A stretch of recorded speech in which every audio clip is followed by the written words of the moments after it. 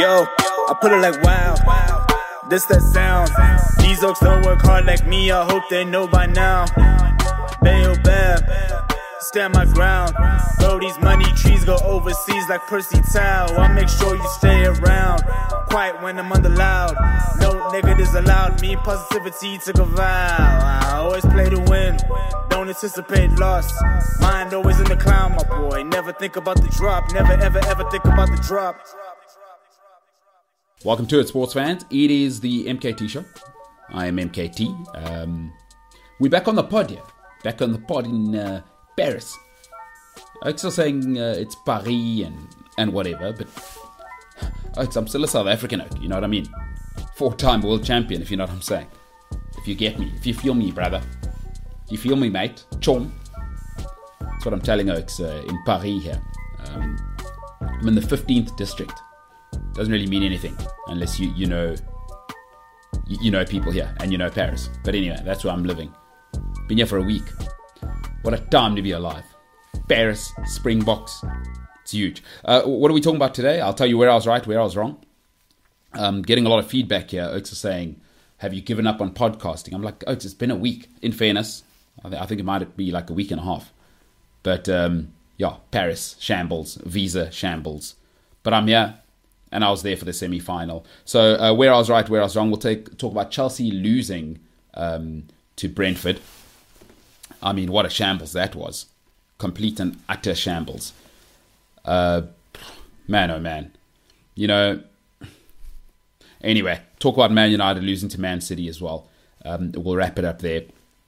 And I've got a mailbag, but I'll basically just summarize it. It was a nice message. But it wasn't, it's something that's going to need to be summarized, basically, instead of me reading the whole message in and around the Springbok. So we'll finish off on a mailbag if we've got time. Listen, settle in. This might be a long one. It's been a while. So going to get into 3 topics, going to get into a little bit of World Cup talk, catch you up on how Paris has been treating me. I'm going to travel this week, so I'll get into that a little bit.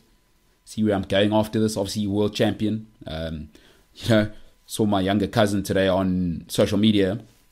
He said, as South Africans, we got to stop saying, how's it, bro? How's it, brother? How are you, mate? Hey, chum, how you doing? We got to say, hey, champ, how's your day going? Like, as a South African, I fully expect to be addressed as champ moving forward. And even 2-time champ, but that might be a bit long. Let's not be unreasonable, I'll take it. Hey, champ, buongiorno, as they say out here. D'accord. Something they say a lot out here in Paris. In Paris, it's a bit of a vibe out here. Saturday was sensational. Absolutely incredible. I mean, let's get straight to it. So yeah, I had some visa issues. So I missed the semi-final, Argentina and New Zealand. It's all right. We ironed those out. Nobody likes a whinger. Sold my ticket, managed to sell it. And then I made the semi-final and I had incredible seats. I was 4 rows back. It was incredible. And people think, oh, but 4 rows, that's not great. You want to sit in the middle. Not really at these stadiums. Stade de France, you actually want to sit at the front because the seats are quite elevated. So, I mean, I could hear the English bench and all their instructions. It was phenomenal. So that was the semi-final. And I had just English oaks around me. And as you know, at one point, we did what we did. Absolutely sensational. That was sensational. Just can't really describe what it was like to see their tears after they were giving me gears the whole game. If you didn't watch the England game, that's on you. Let's fast forward to the final. Obviously, we beat France. And maybe a bit of context, being here on the ground. I don't know what it's been like around the world, but the French people are so angry and they hate South Africa. Like, they hate us now. Like, genuinely. I mean, so the bitterness was incredible. I'll tell you my own story, but I met up with a friend who lives in France, and he told me he was at the swanky golf course where he was playing, and he played with a French guy. And this was obviously after the quarterfinal. And for those who don't know, obviously, South Africa winning by a point, beating France, knocking them out, and killing all of their dreams and hopes about being relevant in rugby. Painful. I mean, it's at home. So I get it. You know what I mean? It's like losing a fight in front of your girlfriend. Not ideal, you know? You'll recover, but she'll think a bit less of you. You know what I'm saying? Like, she won't tell you, but she'll think, oh, her primal side will go, am I safe with this guy? How safe am I? Then she starts to doubt you, and the relationship spirals from there. Kind of feel like that's what France have been feeling. Anywho, this guy went on a golf course, and he was playing. Swanky golf course, he says. I mean, it's creme de la creme. He was there for business meetings. And so they met on the first hole. And then on the second hole, the French guy said, I actually can't do this. I can't play on the golf course with you because you're a South African. So the South African guy I'm talking about lives in France, so he speaks French. But because this guy was South African, after France had lost to South Africa, the guy had to walk off the golf course. They were playing in a 4-ball. Literally, everything was cool on the first hole. Second hole, the guy said, no, sorry, can't do it. I'm out of here. How incredible is that? But that is the theme and has been since they lost to us. So I've only felt it for 1 week. It's been around for 3 weeks. They are not over it here. Like, they are not over it whatsoever. Right, flash forward to me now. It's so semi-final on the Tuesday of the semi. So on the Tuesday of the final week. Sorry, after the semi-final, which was on Saturday. On the Tuesday, I met up with somebody here, and I had a ticket for the final, by the way. So I didn't end up going to the final myself. I had a ticket though until the Wednesday, because there was supposed to be an English panel expert who got tickets themselves and decided they're going to go to the game. And through connections, I was sitting in front of the producer of France 24.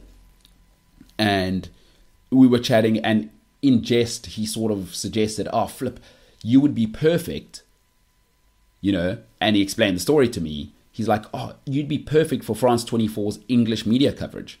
And I said, bro, don't phone anyone else. I'm going to do it. I'm going to be the panelist on the show. And he said, yeah, but you're going to have to miss the Rugby World Cup final. And I was like, who cares? I'm going to more Rugby World Cup finals. The Springboks are going to be in a lot of World Cup finals while I'm alive. I'm 37. I'll probably see another 6 or 7 Rugby World Cup finals just in my time with the Springboks. We're incredible. We're a rugby factory. Anywho, was a bit of a thing. He felt bad. I was like, do not phone anyone else. I'm doing it. So I ended up being the voice of France 24, which was the French feed to Europe, largely, and to America and to Africa. So it's been incredible to get that feedback in terms of my appearance there. Don't worry about it. If you haven't seen it, no worries. I got your back. I'm going to put a link in the description. So look out for the link in the description. Click the link. You can watch me. Yes, my suit is Italian, and of course it's tailored. And so was the shirt, by the way. I've said this before. If you're going to wear a suit, it's got to be tailored. If your suit's not tailored, it's not a suit. It's just clothes. So when you see the suit, no need to tell me I look sharp. I know I did, because it was proper. It was Italian. I've had it measured, and I'm in great shape. All of those things meant I looked incredible. Obviously, I looked incredible. It's Italian, you know what I mean? And tailored. So, incredible. A dream come true. And then the Springboks deliver, So, that night was just, for me as a South African, and in terms of my career, wanting to work in international media, was, I was numb the whole night, actually. I just, it was just incredible. So, it was overwhelming, and it was amazing. So, France 24, and the feedback's just been sensational. I've had phone calls from people and DMs from people who I never thought I'd speak to. So let's see. Maybe it cracks the door open, Cracks the door open. Been a cool month, Been a cool 2 months. Did some La Liga work. Been doing some Premier League work. So, we're getting out there. Your boy's getting out there. But this will never go away, just so people know. Like this, whether this becomes a 5 days a week thing, or it stays as 2 days a week, this will never go away. Do not be concerned.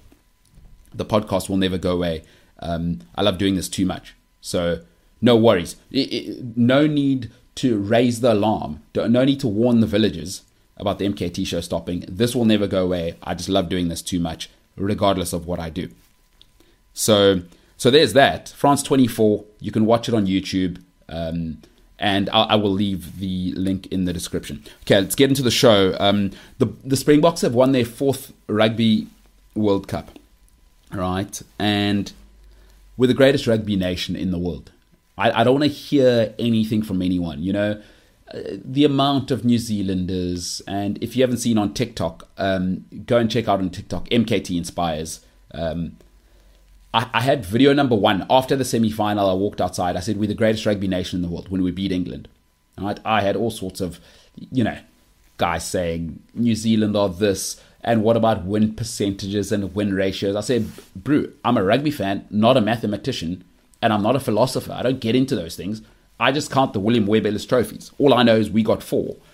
And rugby is unique. It's not like football where the club stuff's the big stuff, right? It's like cricket. Cricket and rugby, nobody cares what else you do. Like, no one cares if you win T20 tournaments. No one cares. How many World Cups do you have? That's how we measure you. Like, England have, obviously, you got to win the real World Cup, right? And that's what they've won. Australia are the kings because they've won the real 50-over World Cup. That's the one that matters. In rugby, it's just about the William Webb Eliis. Guys are now saying the rugby championship. You haven't won rugby. Who cares? What are we talking about?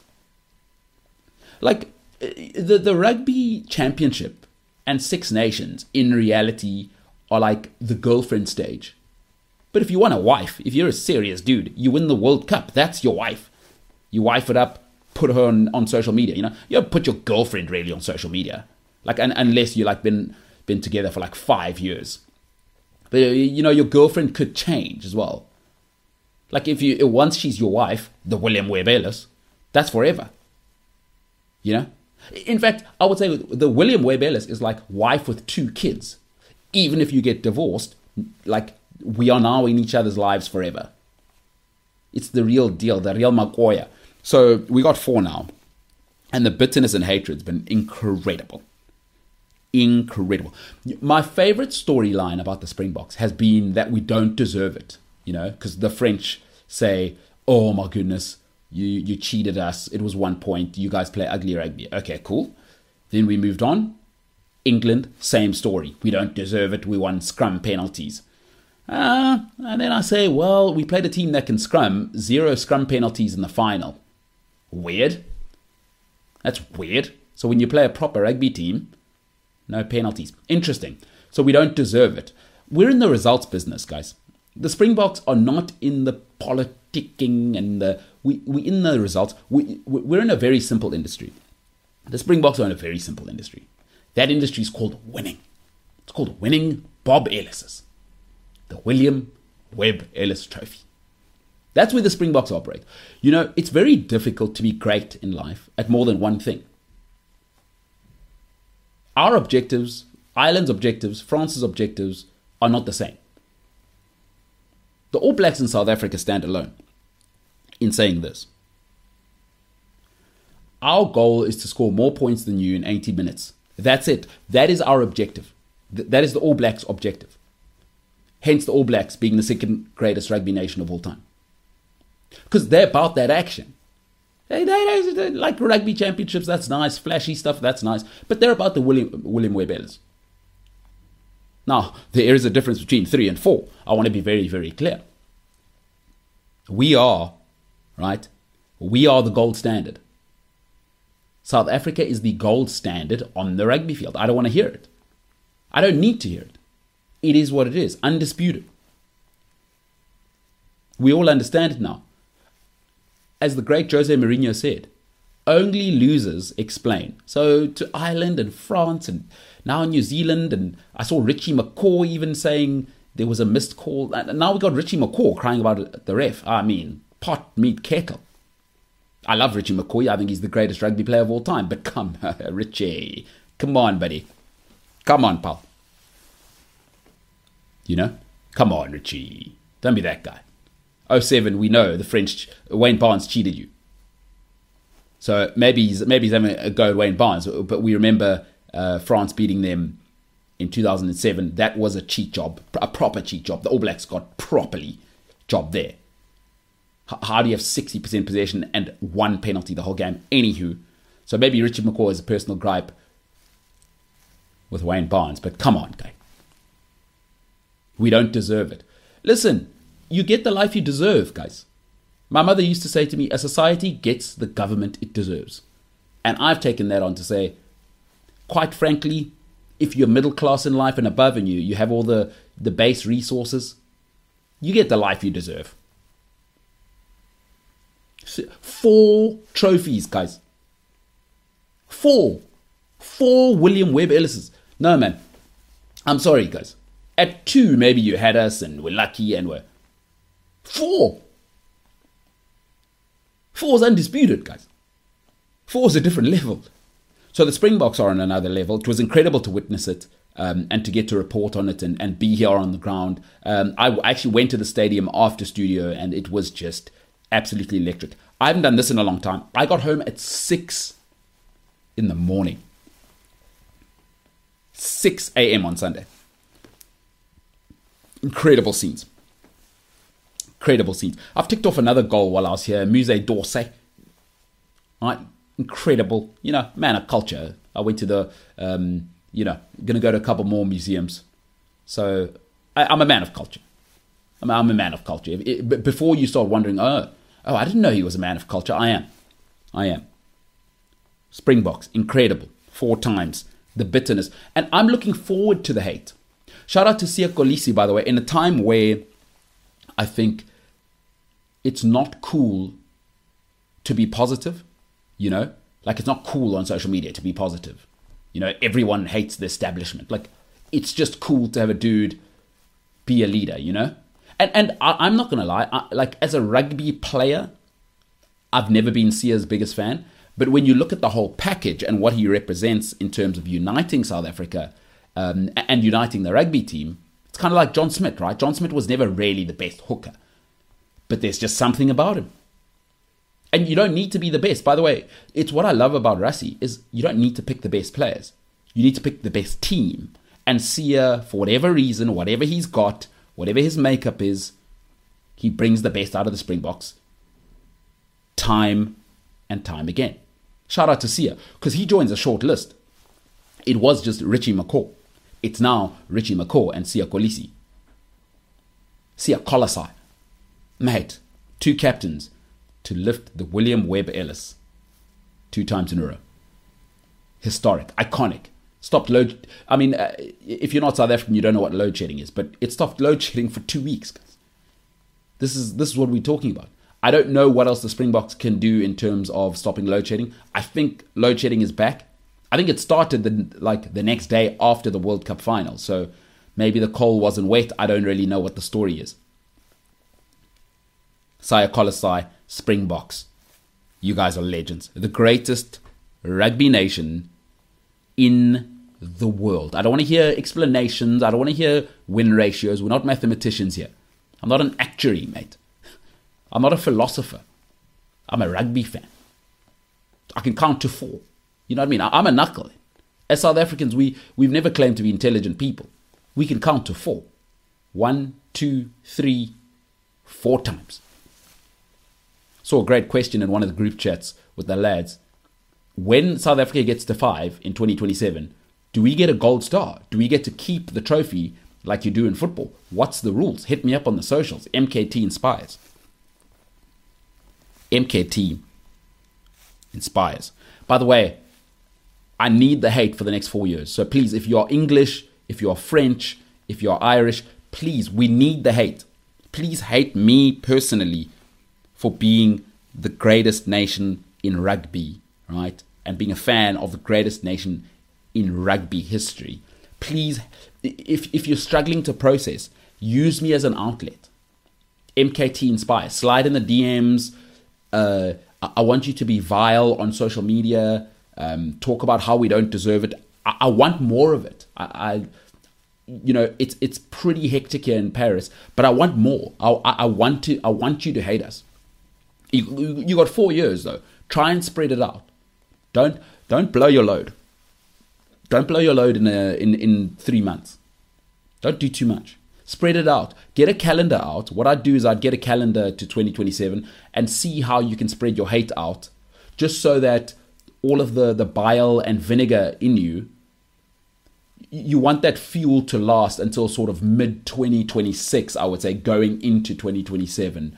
And maybe sort of January 2027. And then you can sort of build up your false hope that you'll have before the Springboks win in 2027 and make it 3 in a row. That's what I'm requesting of the world. Keep that hate for us and keep that energy, as they say in America. Just a quick one. If you've listened to the podcast for a while, I've always said I have no respect for Northern Hemisphere rugby, in the sense that, yes, the French can play champagne and Ireland can have 18 good months, and England, they can have a dogged approach, or whatever they want to call it, the British bulldog mentality. But I've always said this. Always. If you've known me since I was young, I've always said, some people do things, and some people, it's your thing. Up north, it's not your thing, guys. Economy is your thing. I'm in Paris. It's beautiful. I can walk around it. I've walked home at midnight. So building safe societies, building, architecture, philosophy, culture, Musée d'Orsay, museums. Oh, are you kidding me? In France, Paris, what a city. Beautiful. Arc de Triomphe. Oh, my goodness. That's your thing. Aesthetics. The metro in Paris, probably the greatest metro system in the world. That's your thing. Rugby's our thing. Down south, we them boys. We them boys. South Africa, New Zealand, we run this thing. Don't feel too bad, guys. Ireland, don't feel too bad. Ireland, you lost to the second greatest rugby nation of all time. You didn't lose to buffoons. France, England, don't feel too bad. You lost to the greatest nation in the world. But here's my thing, and I think France and Ireland must learn from this. If you're going to talk like this, you'd better deliver. That's my only thing. You can't talk like you New Zealand or you South Africa. And those are two different things. Obviously, New Zealand second, South Africa first. But don't talk like you them boys. And then when it's time, it's the referee's fault. It's everyone else's fault. Come on, guys. If you them boys, you them boys. So here's my message to Ireland and France who flopped. Guys, in every situation, right, there's a guy and there's the guy. I'm sure you know that. In South Africa, we say, so particularly if Xhosa, we say, he's that guy. Jacques Nienhaber, Rassie Erasmus, Siya Kolisi, they are that guy. The rest of you are a guy. Graham Henry was Sir Graham Henry. Steve Hansen, that guy. Daniel Carter, that guy. Richie McCaw, that guy. Aaron Smith, that guy. Antoine Dupont, a guy. Just a guy who played rugby. Ducetois, a guy who played rugby. Chabal, a guy. Just a guy. You're just another one. You're just a footnote in the annals of history. Juan Smith, that guy. Lucanio Am, that guy. Damian Willemse, 25, got 2 William Webb Ellises. Talk to me. Because he's that guy. So you can be a guy. There are many of those guys. Owen Farrell, just a guy. Just a fake tough guy. Owen Farrell's a fake tough guy. Just a guy. Joe Marler, a guy. Oxenchair, that guy. You know how I know he's got a William Webb Ellis for the 4th time. So if you're Irish, if you're English, if you're French, just know you are a guy. You know, and listen, it adds rich tapestry to the story of rugby. Not everyone's Daniel Day-Lewis, guys. Not everyone's Denzel. We can't all be Dame Judi Dench. You know what I mean? We can't all be Forrest Whitaker. That's not how movies work. Right? At the Academy Awards, what do they hand out? Right? Leading actor, supporting actor, and then you get all those other ones that I don't even know the categories. Yeah, that's DuPont, that's Ducetois, that's Owen Farrell, you know, that's Johnny Sexton, just guys who come and go. Maybe they're on the show for a season. They were Game of Thrones, one season you thought they were the hero, and then there's a red wedding, and then you disappear because Faf de Klerk's actually, you know, in all 10 seasons. You feel me? There's a guy, and there's that guy. France, Ireland, England. Just a bunch of guys. Springboks. Those guys. All Blacks. Those guys. Obviously different tiers. I do need to keep repeating that. All Blacks are a certain type of that guy. And then the green and gold 4 times. I don't want to gild the lily. Ireland and France flopped. If you're going to talk like that, guys, be about that talk then. I don't want to hear about the ref ever again. When we played sport, like I told you, I played academy football. People know this. When we played rugby, what did our coaches tell us? Guys, take the ref out of it. If you play cricket, what do they say? Take the umpire out of it. Make your runs. Don't shoulder up. Right? If it's going to pitch on line, don't give the umpire a decision to make. Play with your bat. Defend with your bat, they'll tell you. If you play cricket.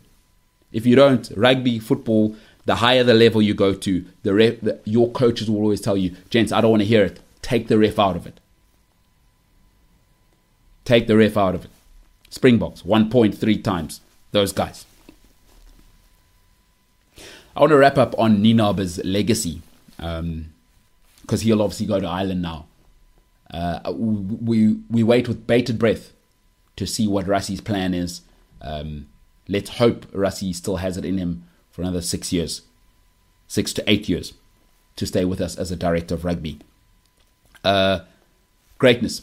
Nienaber's legacy. You know, it's important sometimes in life.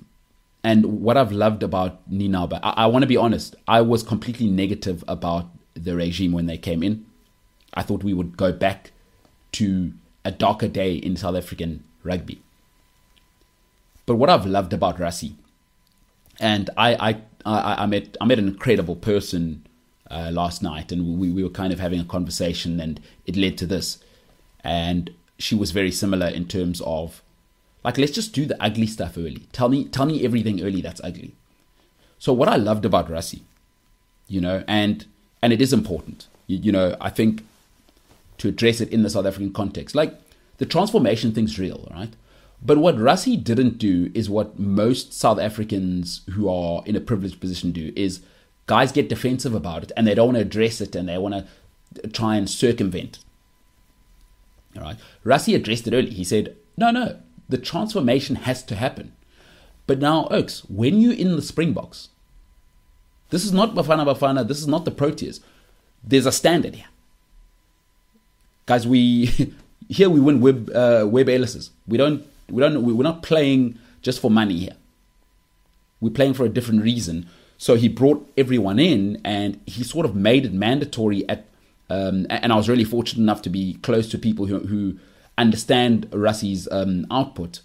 He sort of addressed it and said, look, guys, this is what we have to do. And then he told the black players, gents, you're a Springbok here. There's no black, white, there's Springboks here. And that comes with a level of responsibility. And then it's not an issue. Then you're producing Mbonambi and, you know, Lekanyo Am and Siako Lisi and, I mean, Oxenche and, you know, Unyagane. It's like we're not really having a conversation about it. I can't remember the last time it even came up. Damien Willems, like these oaks are just in the team now. You know, because he's building. It's like, okay, we got to do that ugly part. You know, if you're a bit crazy, tell the girl early, man. Tell her early. Tell her, my dad's an alcoholic.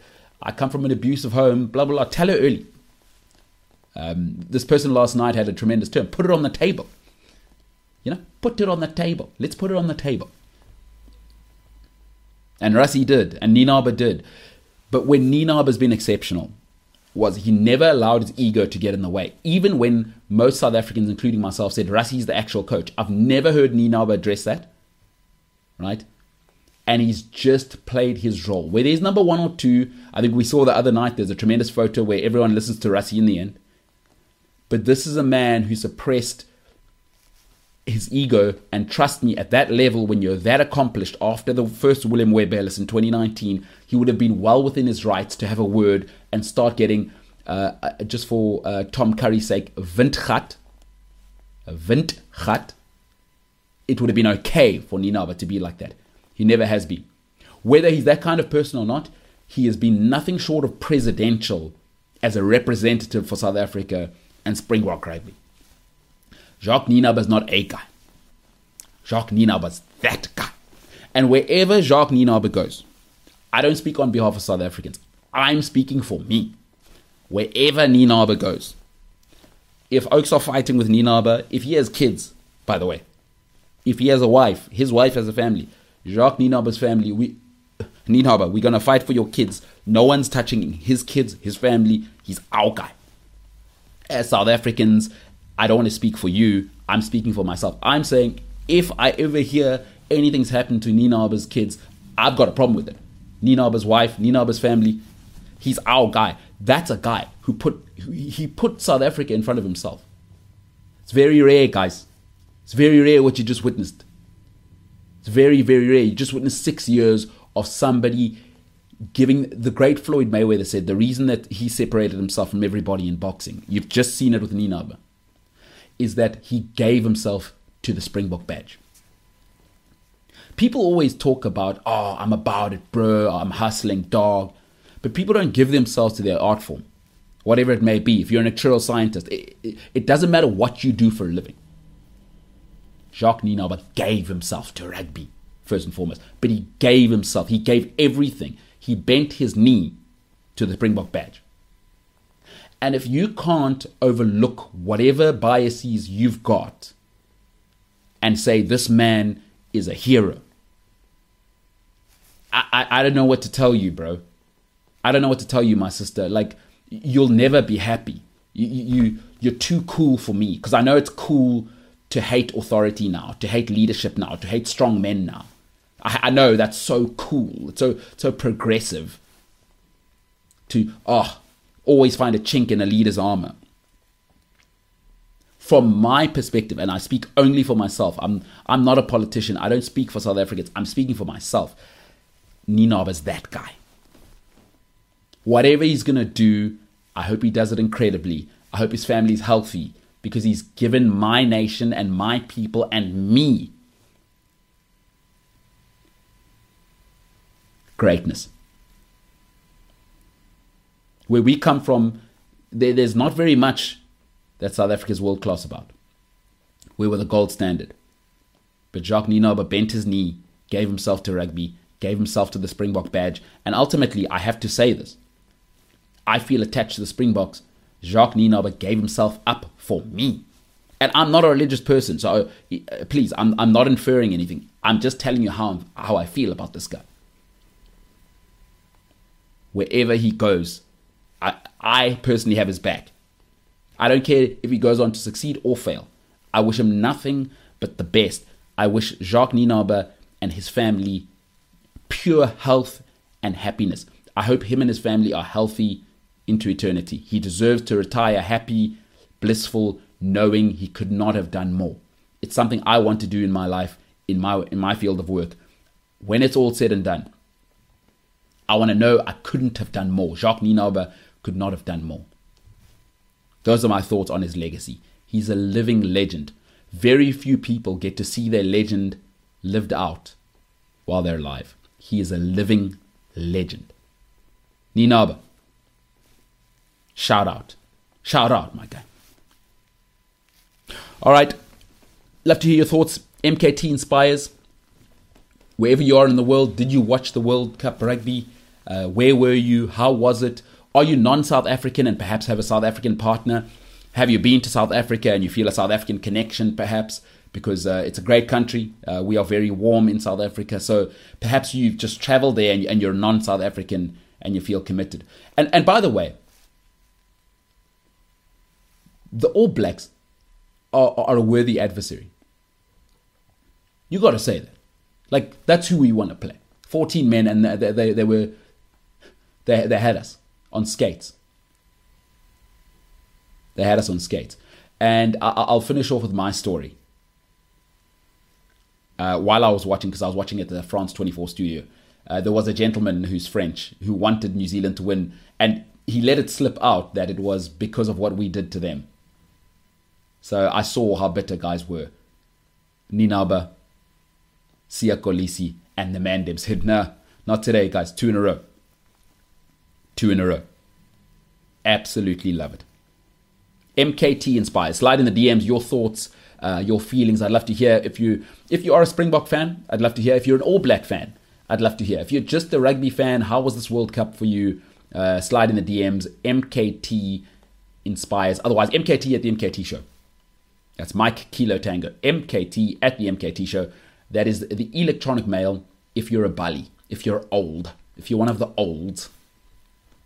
All right, let's get into the show. There's still football, of course, that happens. But every Monday, or every one of these shows, I will tell you where I was right, where I was wrong. Because, listen, I'll make calls, right? I'll put it on the table. I want to tell you about a quick story. I met a South African on Saturday who's living in, I'm not going to say his name, but he's living in Belfast. So Northern Ireland, that's the one that's in Britain, for those of you who didn't listen in geography or aren't cultured, like me. Obviously, I'm cultured. I'm going to museums in Paris. What are we talking about? Wearing an Italian suit. If you haven't seen me on France 24, the official feed for the post-game show for the World Cup Rugby, no big deal. If you want to see me in an Italian tailored suit, pink shirt. The shirt's tailored as well, by the way. Obviously, I'm tailoring my shirt. Click the link in the description. I'll put it there. France 24. No big deal. I mean, man of culture. Anyway, so this guy, we met at, I think it was called O'Sullivan's on Saturday night. Obviously, Springboks won their 4th.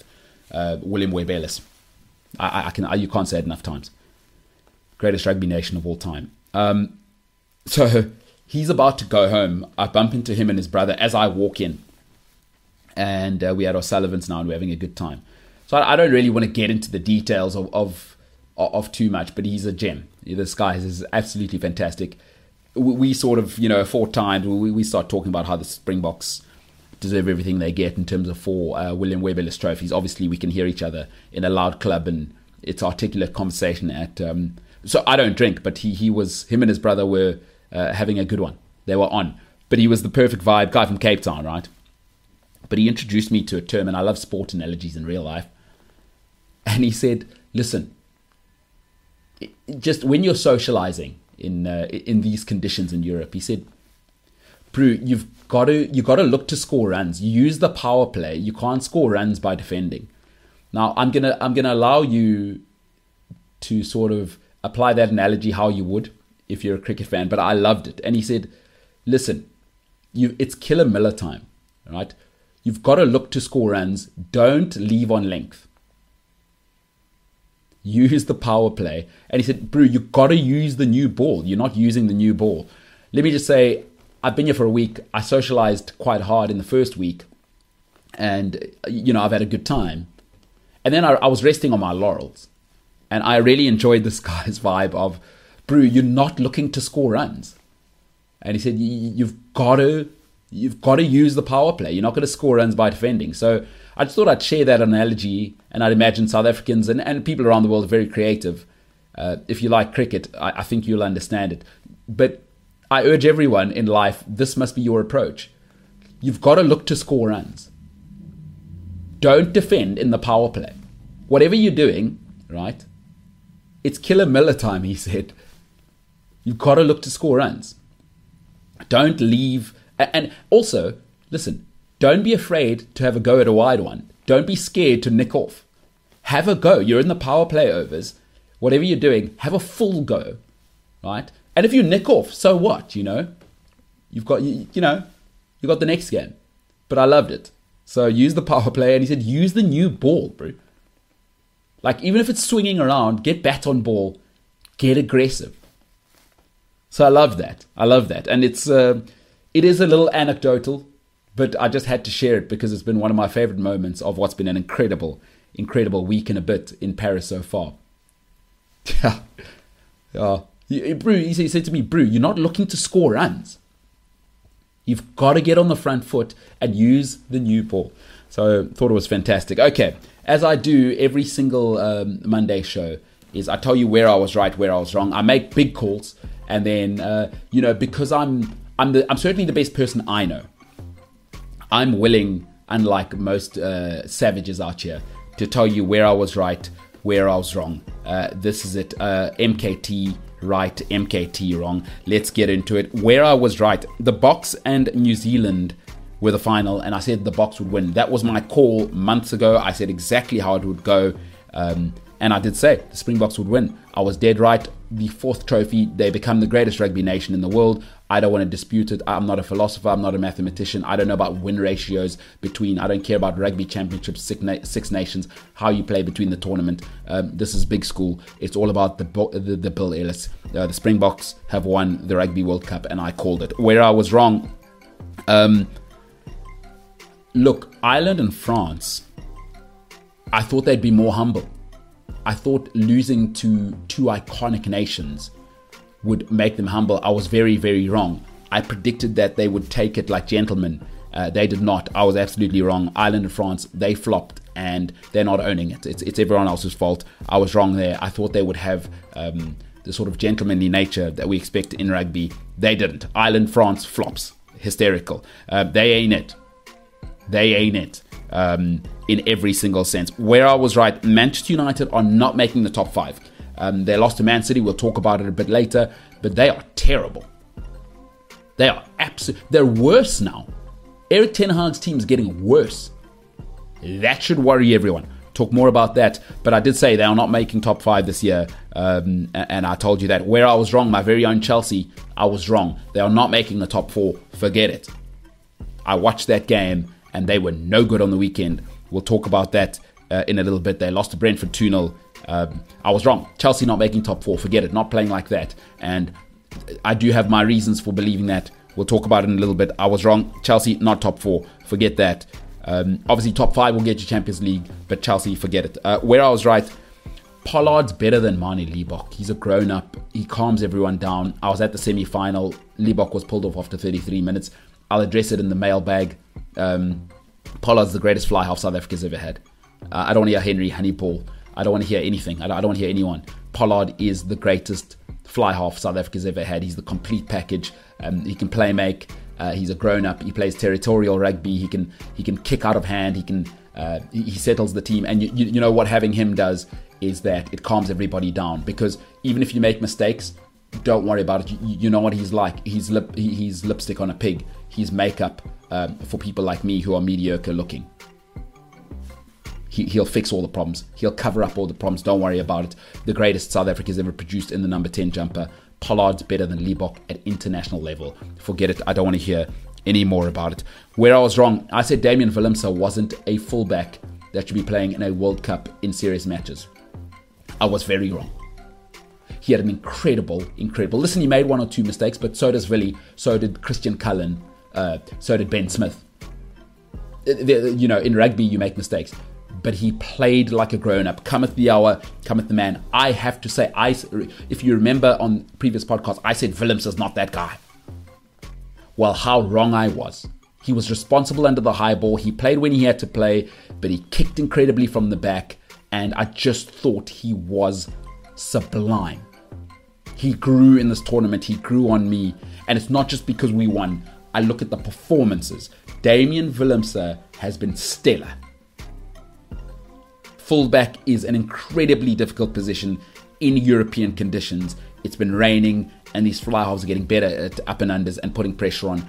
Damian Willemse has been incredible. Damian Willemse, to you, sir, already 2 William Webb Eliis trophies at the age of 25. I was wrong.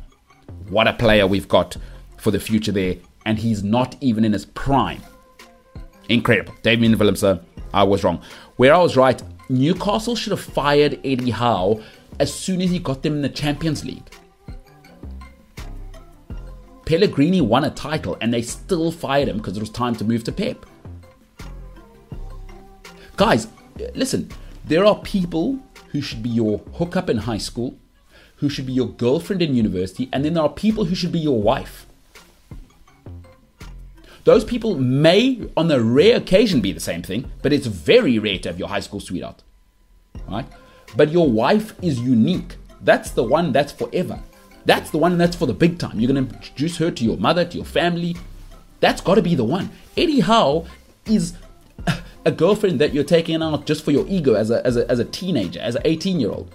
It's foundation stuff. While you're learning how to treat a lady. But when we get to big school now and we start asking about marriage and family, come on now. Eddie Howe's not the guy. Should have fired him. Move on. I would have chased Joachim Löw. I would have chased the next level. Right? The evolution now is, okay, you're in the top 4. Now you establish yourself in the top 4. Eddie Howe's not that guy. Losing to Dortmund at home. I mean, come on. Listen, people hate me for that one. I know Newcastle fans do not like that, but Eddie Howe should have gone. What are we doing? He might cost them top 4 this year. Then what?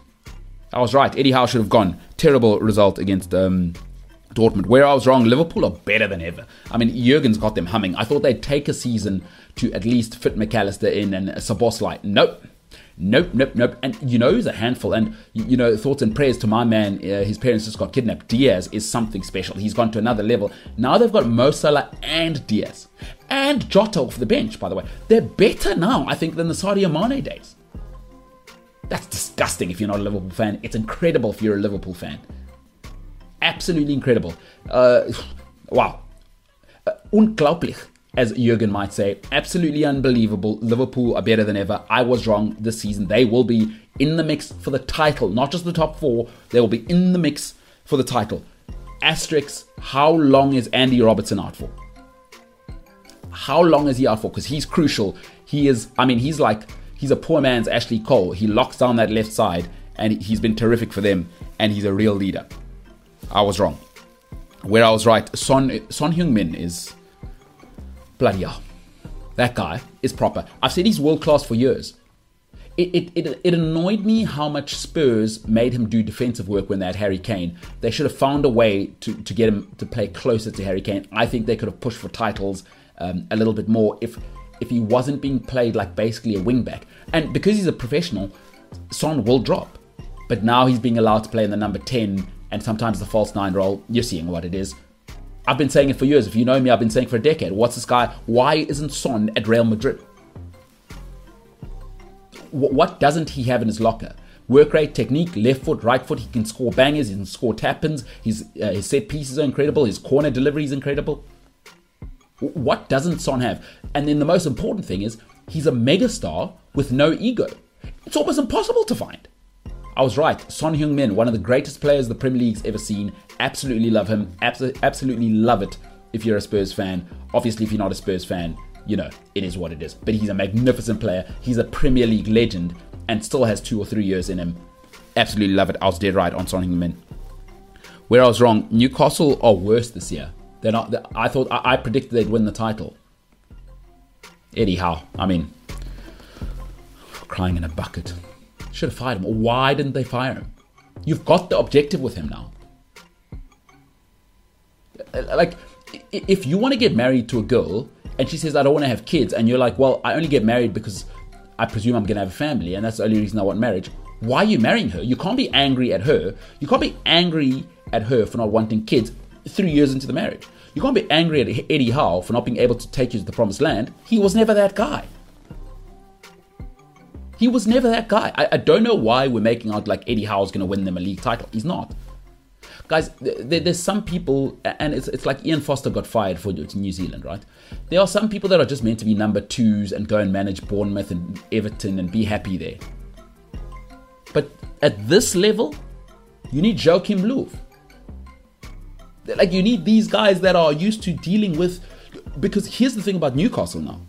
The next level of signing, you've seen Tonali, shout out to him not being able to stop gambling. But you need guys that can handle that guy now. Eddie Howe's bloody getting starstruck by these guys. You need Jose Mourinho. I would have maybe even gone for Mourinho. Because even if Mourinho is not the same guy he was 15 years ago, what it tells you is we're the next level of serious. And even if Mourinho doesn't win, he attracts 4 or 5 players that are of that next ilk. You saw what happened at Man City when Pellegrini came. Then it changed. Right? Mancini attracted the next level, then Pellegrini the next level, and we know where we are now. Should have fired Eddie Howe. I was wrong. Newcastle won't win the title. That is where MKT was right. That is where MKT was wrong. And I'll do this every single Monday. Tell you where I was right, where I was wrong. MKT inspires your thoughts. I'd love to hear from you. Let me know where you are in the world, where you're listening, how you're listening. Remember, if you've got 2 minutes at the water cooler this morning, this afternoon, this evening, wherever you are listening to this, give us a rating. You know what I mean? Be a gent. I'm a 4-time world champion. 4 times. As a South African, you should have the respect to go and subscribe. Wherever you listen, please do leave us a rating. Obviously, a 5-star rating. And then leave a comment as well.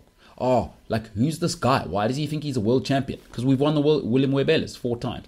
Who's this guy? Is he a white guy? What's with his accent? Because didn't he say his name's Mbulelo Kaele Tutinda? Bro, is this like a Watak? I've just found this podcast. If you want to just leave that, like, bro, are you what? What's happening? How do you talk to your family? Because your name's Koza. You know, ask these questions, but just leave it as a comment. You know, it's good for, as the Spanish would say, the algorithm. The algorithm. All right, let's move on. We'll talk about Chelsea losing to Brentford. So Chelsea lost 2-0 to Brentford at home at Stamford Bridge. It's the 3rd loss in a row to Brentford, which is incredible. It's a new record, by the way. First time that Brentford have beaten a team 3 times in a row, or beaten Chelsea 3 times in a row in the Premier League. Incredible. Absolutely incredible. So here's Chelsea's record as things stand. Played 10, won 3, drawn 3, lost 4. They're on 12 points. At home, Chelsea have played 6, won 1, drawn 2, lost 3. So they've only won 1 out of 6. And they've got 5 points, which is the 13th best on the log. So they'd be 13th if they were just playing home games. The away games, Chelsea have played 4, won 2, drawn 1, lost 1, and it's 7 points. And they are 6th away from home. 6th best record away from home. Chelsea are better away from home than they are at home, which makes sense to me. I'll tell you why. I believe this about young people. Young people struggle with 2 things. So if you're a manager or a boss at work, you cannot expect young people that aren't seasoned to deal with instability and high expectations. They cannot. Young people, I don't care. I mean, every now and then you get a wunderkind in every part of the working world. But young people cannot. There are very few people that are young that can overcome instability, chaos, and then deal with extremely high expectations. Young people do not do well with that combination. Instability and high expectations for young people is a recipe for disaster. I want to take you through the Chelsea squad and their average age and their ages on Saturday. The goalkeeper Sanchez, he's 25. He's come from Brighton. Disasi is 25. He's come from Monaco. Colwell is 20. He's from the academy. Cucurella is 25. He's come from Brighton. Gallagher is 23. He's come from the academy. Caicedo is 21 from Brighton. Madueke is 21 from PSV. Palmer is 21 from Man City's academy. Jackson is 22 from Villarreal. That's 9 of the starting 11, 25 being the oldest. The old guys are Raheem Sterling at 28, and then the geriatric, obviously legendary Thiago Silva. The subs that came on for Chelsea, 23, Reece James, who's the captain. Martson, 21, from the Chelsea Academy. Ugochukwu, 19, from Rennes. And Washington is 18, a wunderkind from Santos. The average age of Chelsea, that entire squad that came on, is 23. I wanna put that in the mirror against Man City, who are humming. Edison's 30, Walker's 33, Diaz is 26, Stones is 29, Rodri's 27, Bernardo Silva's 29, Jack Grealish is 28, Kovacic is 29. Man City's average starting age on the weekend, when they dismantled Manchester United, is 29. There's a 6-year average age gap between the two. Now, I don't want this to sound like excuses. There are no excuses at that level. If you're old enough, right, or if you're good enough, you're old enough. I don't want to hear it. But there's a difference between good and winning. Kids don't win anything. Don't listen to Man United fans. Anybody who tells you that they won with kids didn't watch it or only remembers. You know, they say if you have an option between the myth and the legend, or the myth and the truth, take the legend, or the legend and the truth, take the legend. Man United never won with kids. They had Brian Robson, they had Steve Bruce, they had David May, they had Gary Pallister, they had Eric Cantona. Please don't believe that story. Nicky Butt and those guys were being rotated in. David Beckham was joining a core. The only one who started, really, was Ryan Giggs. Those kids came in and were integrated slowly in and around Brian Robson and the likes, and Peter Schmeichel and the likes. They had the Mandem. Chelsea are all young. They've just got Thiago Silva. You win with men at this level. If you want to win, right? I'm not saying participate. You can be good with kids. I'm not saying kids can't be good. Chelsea plays some good stuff. But good isn't good enough. Not at this level. Not if you want to win. Not in the Premier League. And then take it into this. Chelsea is not just another club. The last 20 years, they are the most dominant football club in England. 5 league titles, 2 Champions League titles, 5 FA Cups in the last 20 years. So there's tremendous expectation at Chelsea. But then there's incredible instability. New ownership has completely torn it apart. Listen, if you're good enough, you're old enough. We don't want that excuse. We want the high level. But I'm just telling you, young people need time. And they need stability. And you know what? They need those expectations to reach. But Chelsea are, in terms of average squad age, 5-6 years off it. They'll add to that. They'll add some experience. They'll add more quality. They'll add more seasoned players. But you should be excited as a Chelsea fan if they can stay patient enough to stick with the process. Listen, Chelsea tore it all down. They could see that Marina and Peter Cech screwed up. They tore it all down. It's year 1 of the project. It took Fergie 4 years to win, Klopp 5 years to win. It took Pep 2 years to win. Jose Mourinho told you himself, he's not arrogant. He's a special one. He won in year 1. That doesn't happen. He is special. That was special. Okay? But in life, take the rule, not the exception. That was the exception. Mourinho was the exception. The rule is even Pep Guardiola took 2 years. Jurgen Klopp took 5 years. Fergie, the great Sir Alex Ferguson, took 4 years to win. So Chelsea, in my eyes, do not need to panic because you can see the signs of the talent. But at this level, talent's not enough. Everyone's talented. What you've got to do is organize that, and you've got to set high standards like Rassi Erasmus. And that takes time, by the way. Culture is repeated behavior. It's nothing else. Don't stop listening to nonsense. All culture is repeated behavior. And not all these youngsters are going to work because the talent is never the issue. It's about, can you get highly talented guys to display character and not make it about themselves? And Chelsea will find out a little bit about their signings over the next few years. They're young. And what's nice about Chelsea, again, if you're a fan, the squad will age at the same rate. We will talk about Man United in a little bit. But don't panic. Poch must get 3 years. And listen, you've got to be realistic. The aim with Poch is not to win. You know why? Because he's never won. But what Poch does do incredibly well, and he did it at Spurs, is he builds a culture.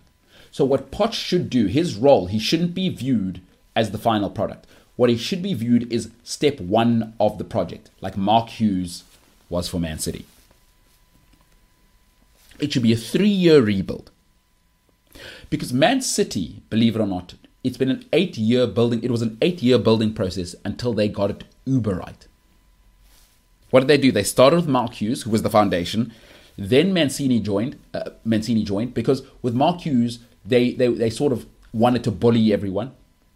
But he attracted enough of those second-tier guys. Then they could see, okay, we're on the brink. Now Mancini, what he can do is take us from the brink, and now we join the top 4 elite. Now we're embedded in the top 4, and then we win with Mancini. But that still wasn't enough. So now we're in the elite. Now we need to be elite. Manuel Pellegrini, that's the next level of manager. And then 8 years into the project in 2016, Pep Guardiola. We're 8 years into building it, by the way. Listen to that. With great ownership, it took 8 years to get to Pep Guardiola.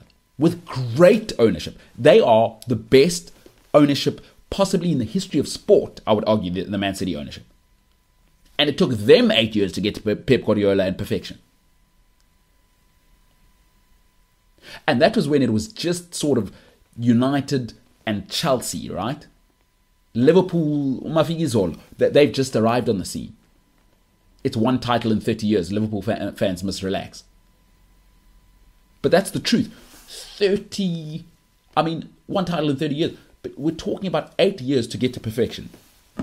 Hughes first, Mancini second, Pellegrini next, and then you've got it right after 8 years. They took over in 2008. In 2016, they got to Pep Guardiola. That's what Chelsea have to establish now. The objective doesn't need to change. But the reality of building greatness, you got to keep it real now.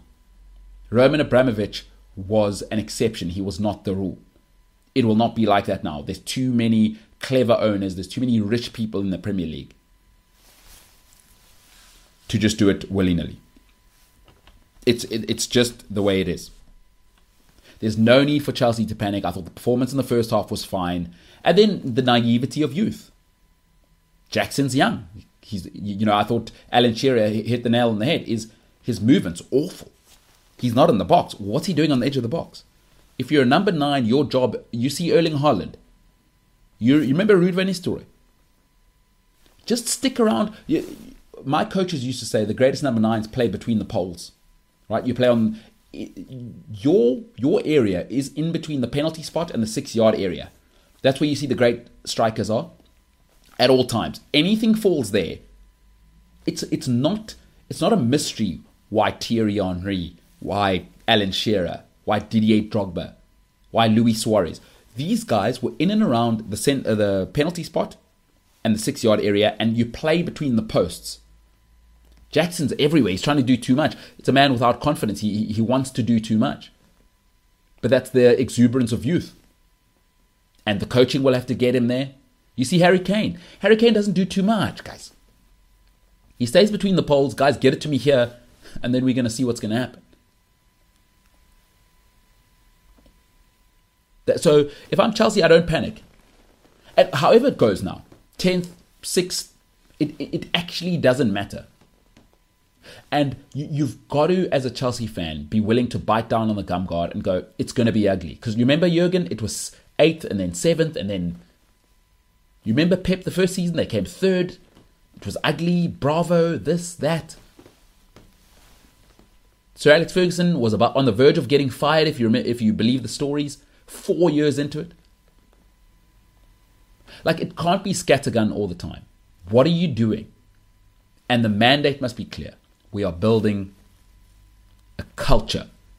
Culture is repeated behavior. One thing Poch will do is he'll be demanding, he'll expect high standards, and if you get that in the next 3 years implemented and you put it into the DNA of these young guys, by the time Cole Palmer's 24, he's Phil Foden. That's the beauty of this Chelsea team as well. We'll get to Man United, is they're going to age together, the core. Because 6 or 7 is all you need, right? In everything we do in life, you don't need everyone on board. You need most people on board. So let's just say 5 or 6 of these Chelsea kids in the project don't work out. Cleverly, they've got them on 10-year deals, so they'll get some money back. But more importantly is you don't need everyone to work out. You just need most of them to work out.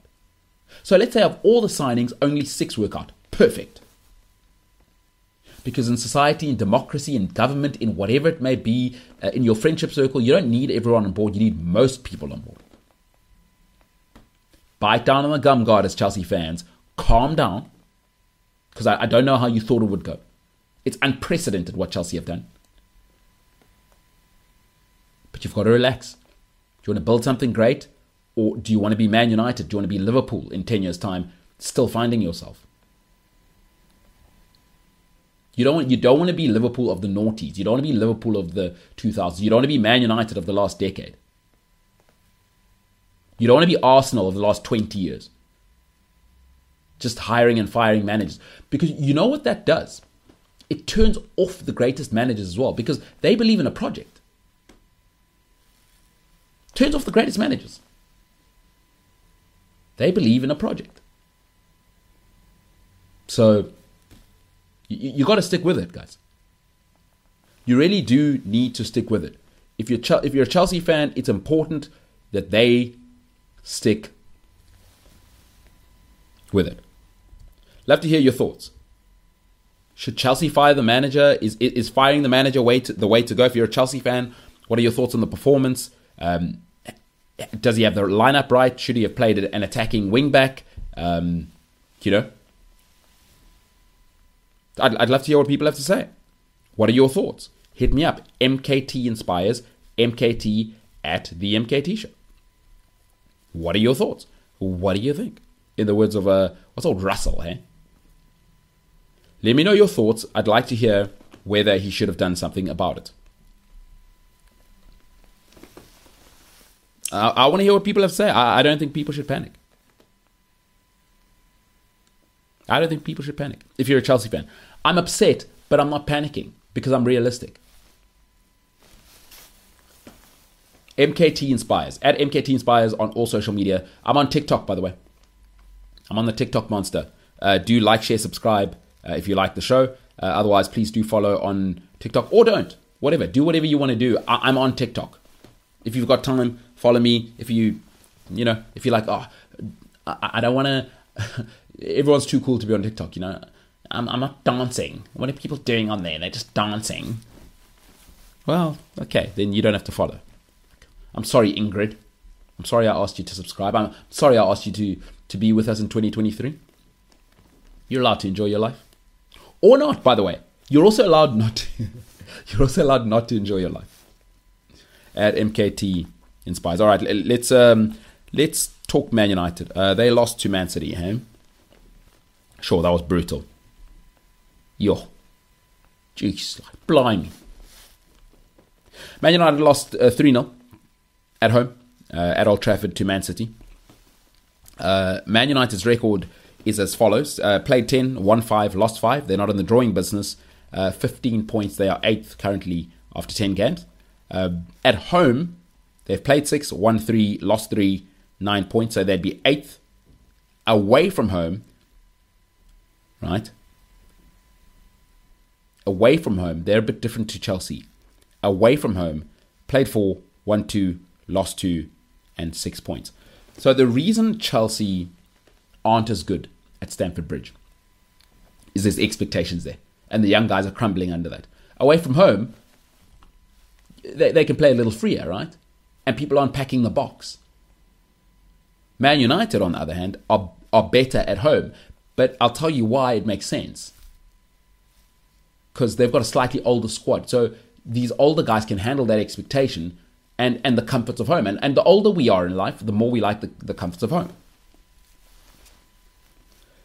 But I also want to keep it real. Listen, since Sir Alex Ferguson left, here are the seasons, the 10 seasons that Man United have had. So Man United fans, I presume, are upset. Right? All disappointment is directly correlated to expectation. I presume you're upset. I don't know for a fact, but I presume Man United fans are upset. They lost 3-0 at home to their rivals. But here's the 10 seasons since Sir Alex Ferguson left in 2012-2013. Won the title. So this has been the seasons. 7th, 4th, 5th, 6th, 2nd, 6th, 3rd, 2nd, 6th, 3rd. So your average in the last decade is Man United being the 5th best team. I don't make the news, I just report the news. The average over the last decade, the last 10 seasons, on average, Man United are the 5th best team.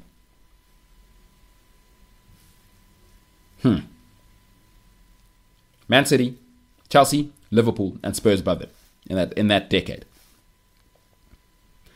Now what you've got to account for is Newcastle are the richest team in the world. Aston Villa are wealthy and have recruited.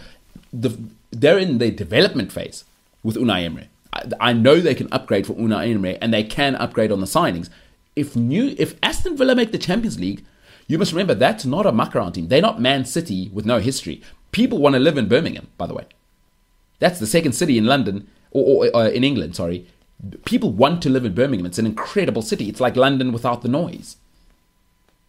Birmingham's an incredible city. People want to live in Birmingham. And Villa are a big side, 2-time Champions League winners. So that's not a muck around club. That's not Man City with Sheikh Mansour where you're going to have to bring Robinho. They're not going to be playing that.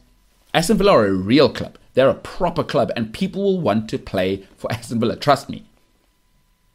Nobody really wants to live in Manchester. It was just that Fergie could get people to live there. You know what helps? Winning. If Aston Villa make the Champions League this year, it's problems. It's tickets, as we say in South Africa. And Newcastle are Newcastle. Fire Eddie Howe. I don't know what they're doing. So let's just keep it real for a second. Like, you know, in the youth or you thing, they say, bro, I keeps it real, dog. So let's keep it real, y'all. Erik ten Hag said the following. He's happy and he's waiting for injuries to come back. He feels the team will be better. I've sort of summarized what he was saying. He says the spirit in the team's good and he's happy and he's waiting for the injured guys to come back. They'll be better, quote unquote. I want to look at who's injured and whether that's just malarkey, because I think it's nonsense. Martinez, it's his second massive injury at United. It's his metatarsal the first time. He missed 12 games, and his foot injury now, he's missed 8 games so far, by the way. And he's not coming back anytime soon. He's been at Man United for a year, just over. He's been injured twice already, massive. Last year missed 12 games. He's missed 8 this season already. He missed a third of the season last season, basically. A third, you can't miss a third of the season, guys. And tell me you're reliable. And he's already going to miss at least 8 games this season. And he's also likely to get suspensions. So that's the first person who's injured. Rafael Varane, I've told you, Real Madrid don't let go of players. When Real Madrid sell a player, they know something's wrong. Rafael Varane was injury prone in Spain. Rafael Varane was injury prone as a youngster in France. I don't know why people thought he wouldn't be here. Listen to this. In 2 seasons, Rafael Varane has missed 38 games in the 2 seasons that he's been at Man United. So you've written off 1 season of the 2. So that means half the time you don't have your sort of leader and captain, quote unquote, at the back. I don't know why they bought him. Like, why are people surprised? Are people not watching La Liga? Do they not have the... listen, I got all of these injury stats from Transfer Market. Are you not watching what I'm watching? Like, I saw Varane not playing at Real Madrid. And then I said, oh, they're going to sell him. And then, Man United, what are we doing? What are we doing? He's missed 50% of the games, and it's not a surprise. He was doing that at Real Madrid in a slower, less competitive, warm league. So, what are we doing? You can't pretend... Again, I've always said this. You can't meet a girl at a nightclub and then be upset 6 months into dating her that she's a wild child. That's on you. If you're a Man United fan, if you're a Man United sort of recruiter and staff, you should be upset at yourself. Listen to the information. The data's there for all of us. He's been injury prone since he was 19. This is not new. He's never played more than 32 games in a league season, by the way. In Spain, where Real Madrid walk for 90% of the season. He's been out 38 games. He's only been here for 2 years. Like I told you, my biggest problem with Rafael Varane was when he came, he didn't wear a tailored suit. I knew then. I was like, bro, what are we doing? You're one of the richest people in the world. Why can't you just meet an Italian oak and get this thing shaped up like I had on France 24 for the Rugby World Cup final? I knew then this guy would be no good. And that's 38 games and counting, by the way, because he's still not back. We're at the beginning of the third season. He's missed half of the games that he's been at the club for. It's incredible. And then Luke Shaw is the other one, right? I looked into Luke Shaw's numbers, and it's just astonishing to me. So Luke Shaw, we all have to acknowledge, and this is purely, it's not aesthetics, right? I'm not like into the shaming thing. I've been known as a fat shamer, but I'm not shaming now. I'm just talking about what it is. He's never in shape. It's weird, man. He always looks doughy, right? I'm like, bro, you play wing back in the modern day. And the thing is with Luke Shaw, when he's playing, he's up and down as well. It's not like he's a lazy player. But I've read the story that he leaves and gets Big Macs, right? Like, that's written.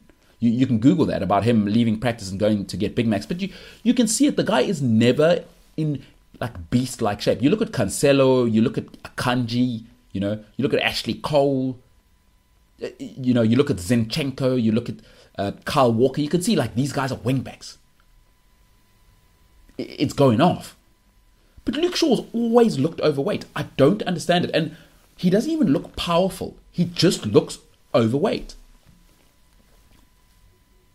I just don't know what to tell you. But when I looked at the numbers, is in 9 full seasons, so 342 games, Luke Shaw has missed 206 of 342 games.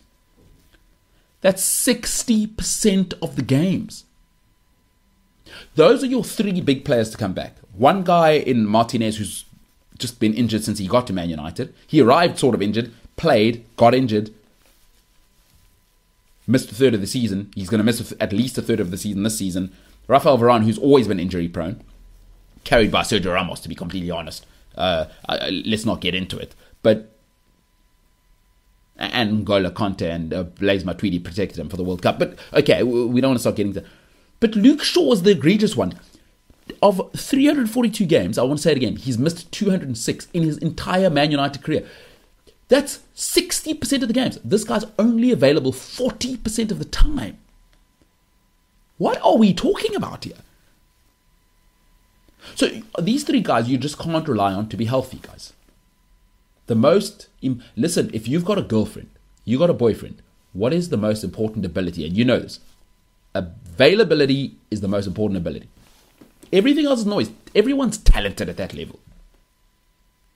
Oh, bro, he'd be a good player if he could only stay fit. Well, availability is the most important ability. Staying fit is an ability, by the way. Like dribbling. Like staying healthy is an ability. Like, Cassandra or Steven or Skumbuzo down the road, they are just always sick, right? Like if you're a boss at work, I'm sure you got some people like, she's always calling in. He's always calling in on a Monday morning. Just, it's always something, right? Like, availability is an ability, by the way. Health is an ability. Like pace, strength. Being available is the most important ability. Casemiro is the other one, but he's been suspended 3 times already, and he's 31 now with the major injury he's got. Sancho's hysterical. That was always going to be hysterical. He's whatever. I warned you when Man United signed him that he'd be a problem. He was a problem at Dortmund. He clearly doesn't have a watch. Apparently he was late there as well. And listen, I want nothing to do with Jadon Sancho type players in the modern era.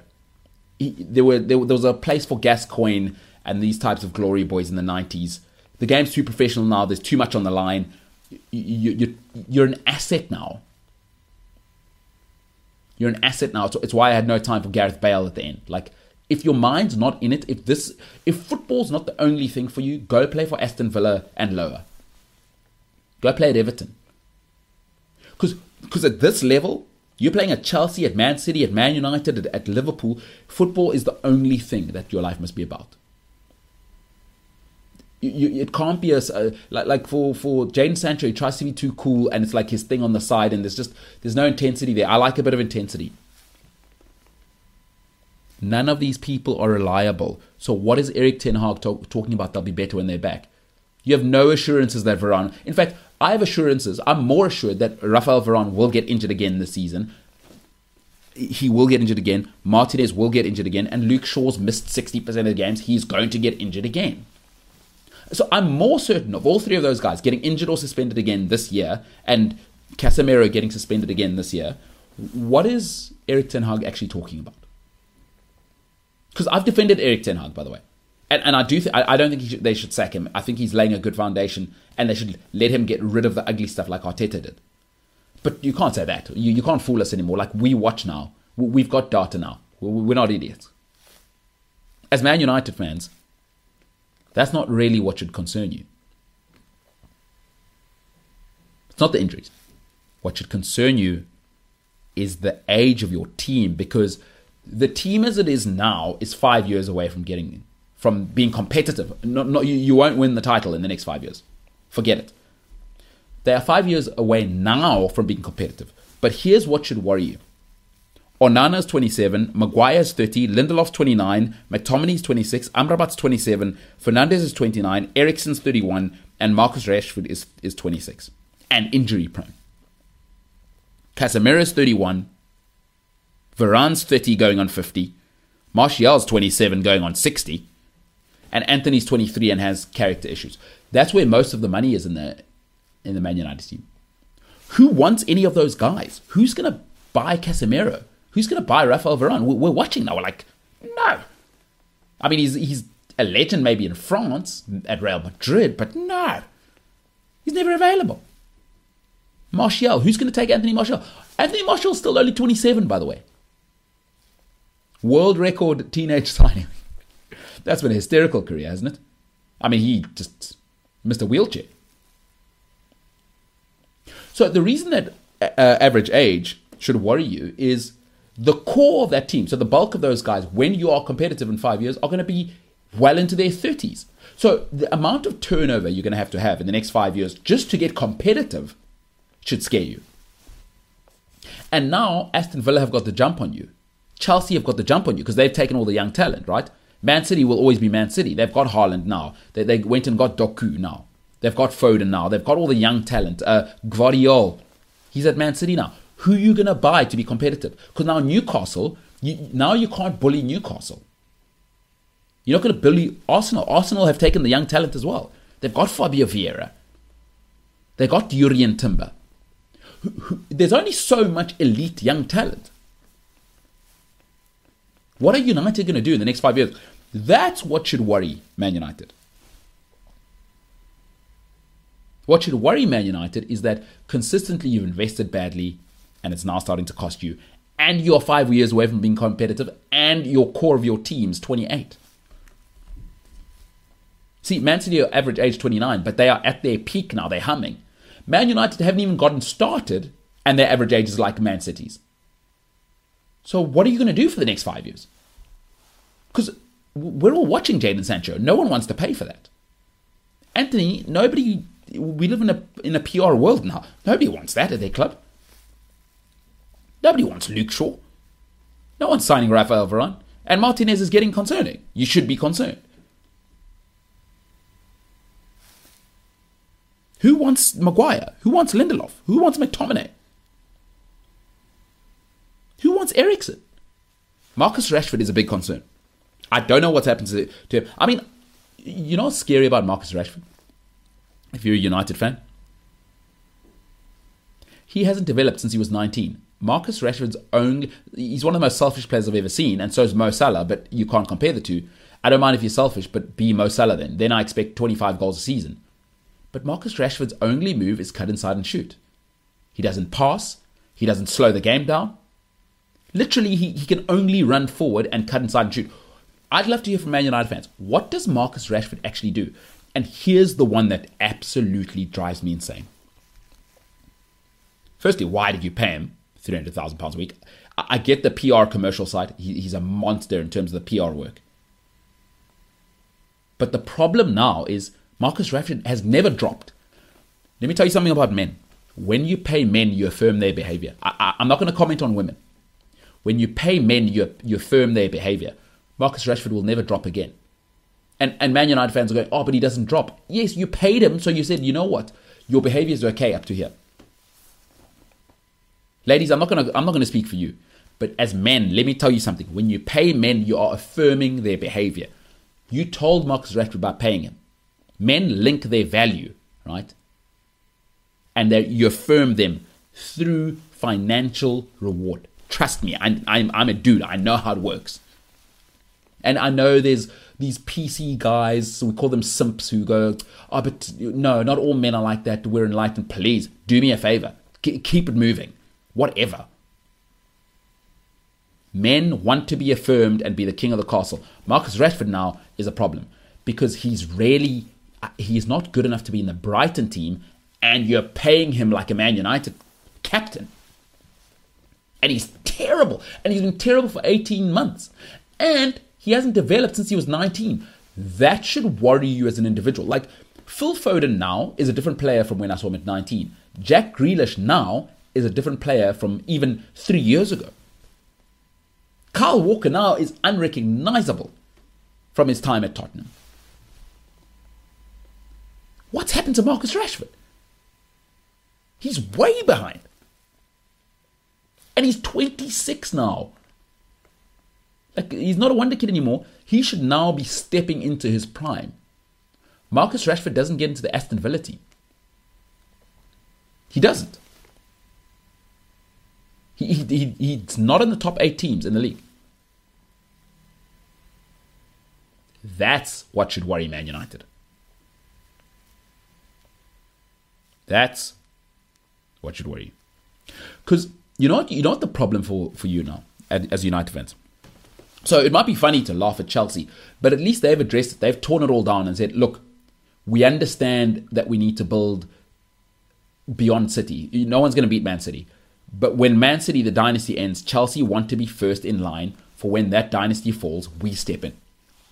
They went and acquired the best talent from around the world. They're going to set some culture, set up some structures around it, and go and win in 3-4 years' time. That's the plan. It's what it looks like at Chelsea. What's the plan at United?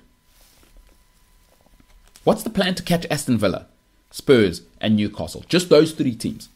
Forget about City and Liverpool. Like, they're gone. Forget it. What is Man United's plan in the next, let's just say 3 years, to catch Villa, Spurs, and Newcastle? Because old people get older. Rafael Varane's going to keep getting injured. Luke Shaw is 60% of the time. We are who we are. And the other thing, ask Chelsea. I'm a Chelsea fan. New owners aren't an immediate fix. Man City's owners are the best owners in the history of sport. They took 3 years to win a title. That's with great owners, the creme de la creme. Roman took 2 years. Man United are 5 years away. 5 years away from competing. So here's what I might say. All disappointment is directly correlated with expectation. As Man United fans, stop acting shocked. You're Liverpool and Spurs of the 90s and noughties now. It's been a decade now. This is what you are now. Don't ever confuse Manchester United with Fergie's United. Fergie was a blip. He wasn't the truth.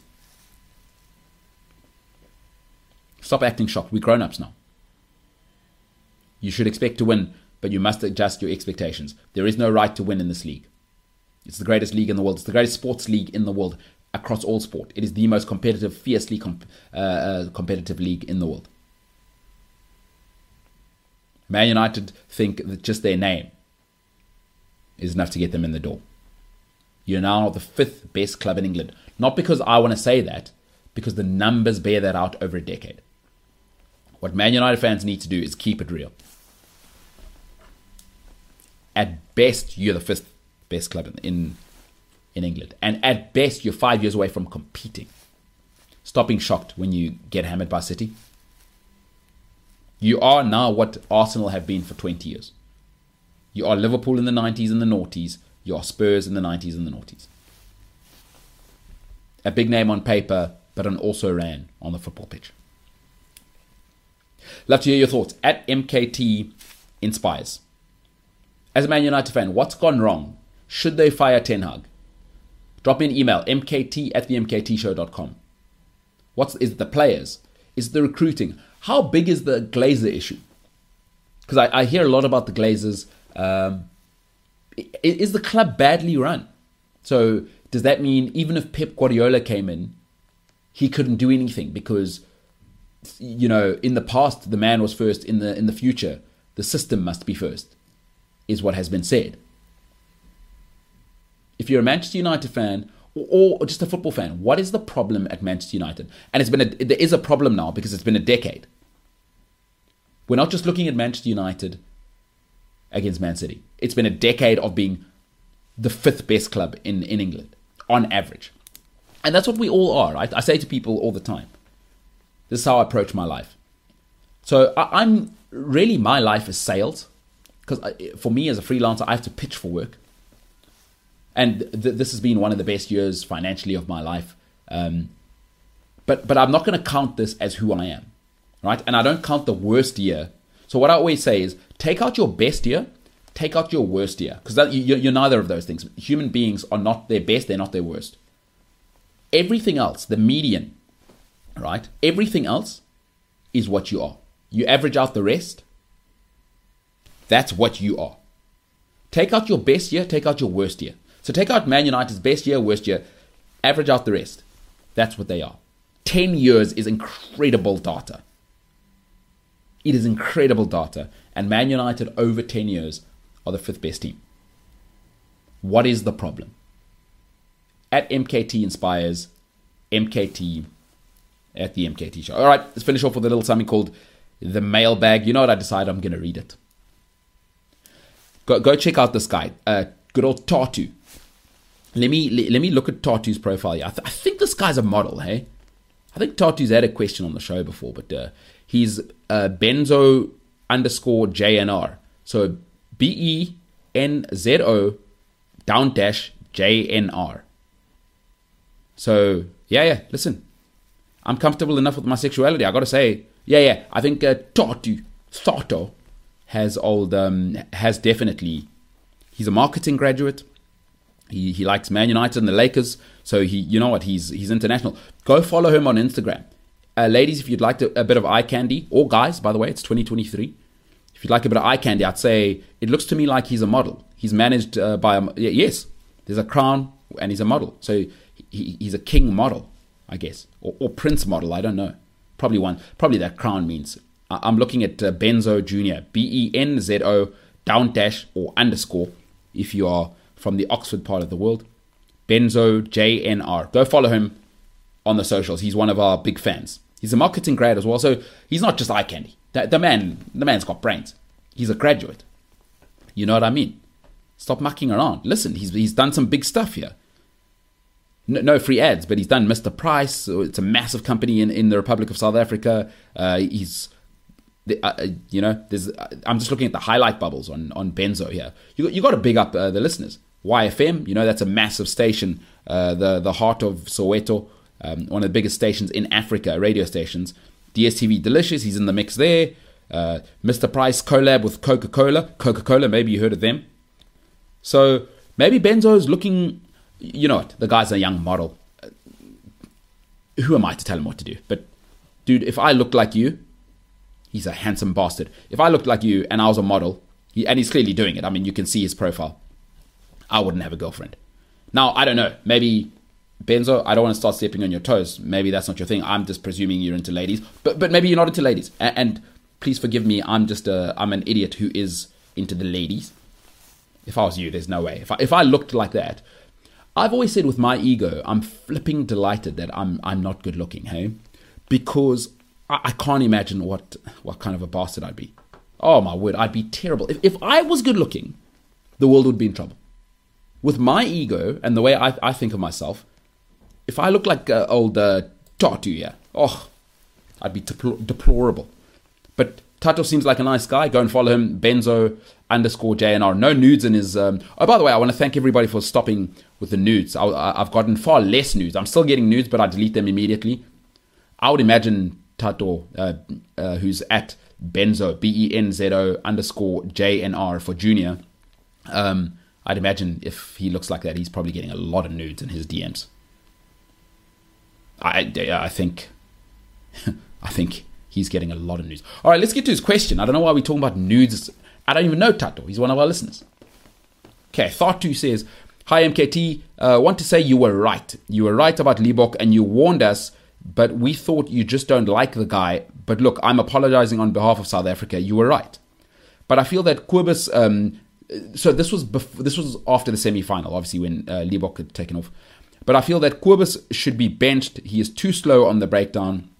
And Willemse, I just don't want to speak about that guy. He just makes me angry. Do you think starting slow and hoping the subs will make the difference will work against the All Blacks? Or should I just refer to them as New Zealand because this is not the All Blacks? Quite right at the end there. If you haven't heard, I've said this is not the All Blacks. This is the New Zealand international men's rugby team. Because the All Blacks, you've got to have what we call in South Africa, stapuras. There's no stapuras in this team, in this New Zealand team. Nah, guys. New Zealand used to be a headache. Kevin Meir. From the front row to fullback, man. There was Kevin Meir, Lamu. There were all those Woodlock brothers. Chris Jack. Then Retallick came. Ali Williams. Jerry Collins. Rodney So'oyalo. Then Aaron Smith came. Then that Daniel Carter. Then they had Ma'a Nonu when he matured and started playing inside centre. Then it was Conrad Smith, Joe Rokethoko. Then they had Julian Surveyor for like 15 minutes before he started boozing. Then remember they had Nehe Milner Scudder at a stage for like 12 seconds. And then I say, you know when New Zealand are at their best? There's two positions where New Zealand need to get it right. Sometimes you just need a white guy. You just need a white guy. You know, the accountant-looking white guy who just wears a sweater that looks like it's 15 years old, and he's probably a billionaire, but he's not. He's like Bill Gates, you know? When they had Ben Smith, right, and Conrad Smith at 13 and 15, when New Zealand have just a white guy in that position, just a guy where you go, okay, that's just... I mean, listen to their names. Ben Smith. That sounds like a joke name. Yo. That's when they were the All Blacks. Conrad Smith. Yay. Then they had Sivi Vatu at a stage. Yo. Milner Scudder, guys, in that 2015 World Cup. They were the All Blacks. Those guys. Yo. Terrorism, guys. From 11 to 15. 2011. Or let's even say from 2009 to 2015. Richie McCaw now. I've even forgotten about him. Kieran Reid. Oh my goodness. How do I forget about the greatest number 8 to ever play the game? Rolls Royce, guys. Yo.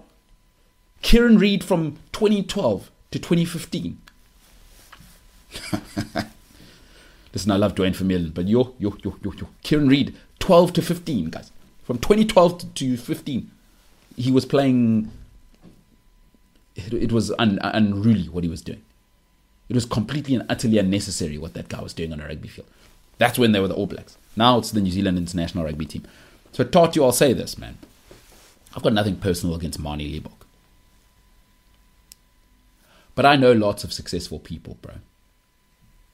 And they're all about modeling your life. I don't mean being a model like you, Tatu. Obviously, we're not all good looking enough to be paid for how we look. And I'm a bit resentful. Like, I don't want to leave I don't want to hide that inside. Tatu, I'm very resentful of you, bro. I'm resentful. Listen, good-looking people are good for us because they are a mirror into our insecurities. I genuinely believe that. There's nothing better for me at a social gathering when an incredibly good-looking woman walks in. It makes everyone uncomfortable. And I would imagine Tatu makes other guys uncomfortable because guys become very uncertain around other good-looking guys, especially like because they change the temperature of the room, right? I heard a beautiful analogy for this last night. Was with guys, we go into alpha mode, so our chest kind of puffs out and our voice goes deeper when a good-looking lady comes with us. Even if we're with our own lady, we don't even notice it, right? It's primal. So, Tato, I am a little bit resentful of you. But I want to say this, bro. The successful people are trying to teach me and my thick skull, and trying to get it through my thick skull, that you've got to model your life. You've got to play to the rule, not the exception. And I understand why Mani Libbok, to people watching URC, it looks exciting because Springbok rugby has been so boring for so long. But unfortunately, the talent level at Test rugby and URC is the gap between Table Mountain and Mount Everest. So everyone's talented. So what you need is somebody to put the pack on the front foot. Mani Libbok can only play the distribution game. And I was at the semi-final. His up and under's terrible.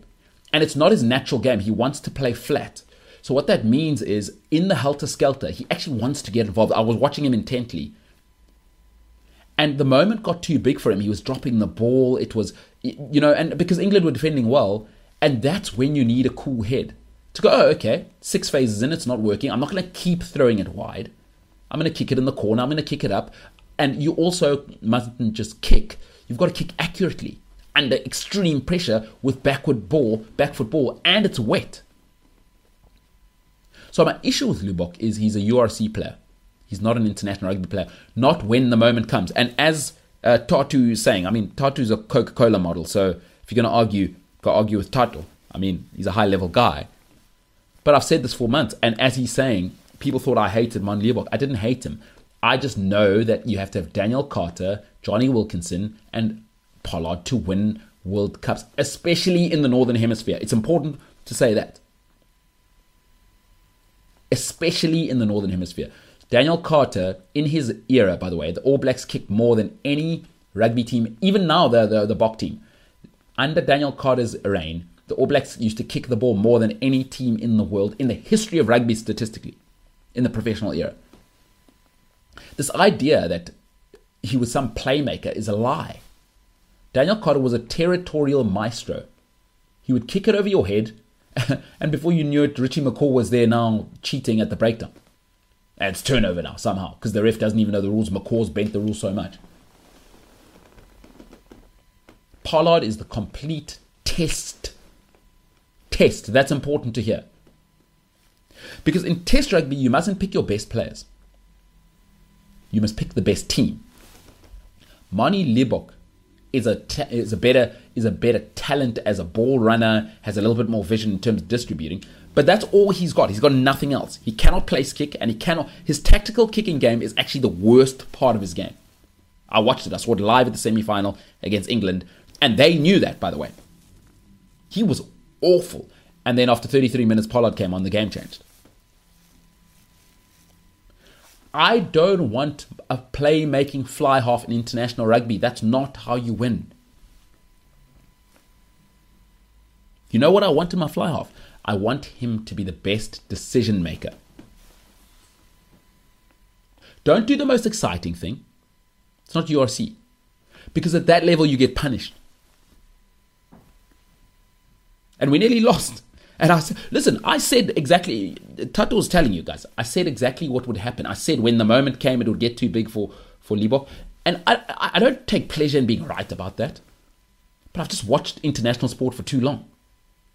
And I said I would rather lose with Pollard, right, than lose with Libbok. Because with Libbok, I know I'm going to lose. But with Pollard, I know you're giving me a chance in all conditions. Guys, he's the greatest fly half, and he will never get the credit because he's not flashy. He's married. He's boring. And I understand nowadays you got to be on social media being the man dem and skip passes. That's nice in URC, where 90% of the rosters are URC level. I don't hate Mani Libbok. I just know what I'm watching. And Toti, you and I disagree. I saw Damien Willemse live. I thought he was unbelievable. Even against England, there was that one pass he threw in the 22, but everyone makes mistakes. Guys, there is no perfect. Ben Smith made mistakes. Christian Cullen made mistakes. Joe Roff made mistakes. Jason Robinson made mistakes. Lee Halfpenny made mistakes. These are all-timers. Everybody makes mistakes. But can you be consistent? And that's what's important about a fly half. And you know what else is important about guys who play to a template and don't just throw it wide and try and be exciting, is then the whole team knows where you're going. And with the Springboks, you can't actually have Manie Libbok. You know why? And I know people say he won so many tests. Listen, don't be Ireland, don't be France, don't be England. I don't care what you do outside of the World Cup. When it's time, I need somebody who I know I can rely on. With the way the Springboks play, we've got such massive men. I don't want my pack not moving with efficiency. Right? With big people, they must be moving the least. And you know how you do that? They need to know exactly where the ball's going in 3 phases. With Libbok, you don't, because he plays on instinct. I don't want to see your instincts at fly half. I want to see that at wing, at fullback, at outside centre. But at fly half, you need to make the best decisions for the team, not for yourself. I don't care about exciting. High school rugby, Currie Cup rugby, URC rugby, that's for exciting. But at the top level, you know what it's about in life. And it's why not everybody can be an investment banker. It's about winning. And winning needs you to put your ego away. Manie Libbok, I like him. He can't put his ego away because he wants to entertain. Sorry, doesn't work. The French want to play champagne. Go ahead, all day. Please. DuPont, I love it. Please. But the talent and athleticism is too good when you start playing us and you start playing New Zealand and you start playing Ireland when they're humming. It's too good. The talent level at international rugby is too good to muck about. Not personal on Manie Libbok. I just care about the rugby. It's just rugby. It's just about the rugby. So Tatu, I accept your apology. South Africa, I accept your apology. My God, it's going to be a 2-hour show. What a doozy. I'm in Paris. Listen, I'm going to Lyon this week. So I'll either be doing this from a road trip somewhere between Paris and Lyon. I'll be spending next weekend in Lyon. And then I will be back in South Africa with an asterisk on the 8th of November. We shall see, though. We shall see. Plan is to be back 8th November.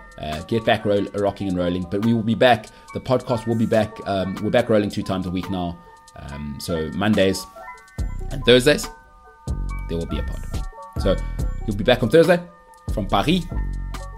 My name is MKT. This has been the MKT Show. And for now, I am the hell out of here.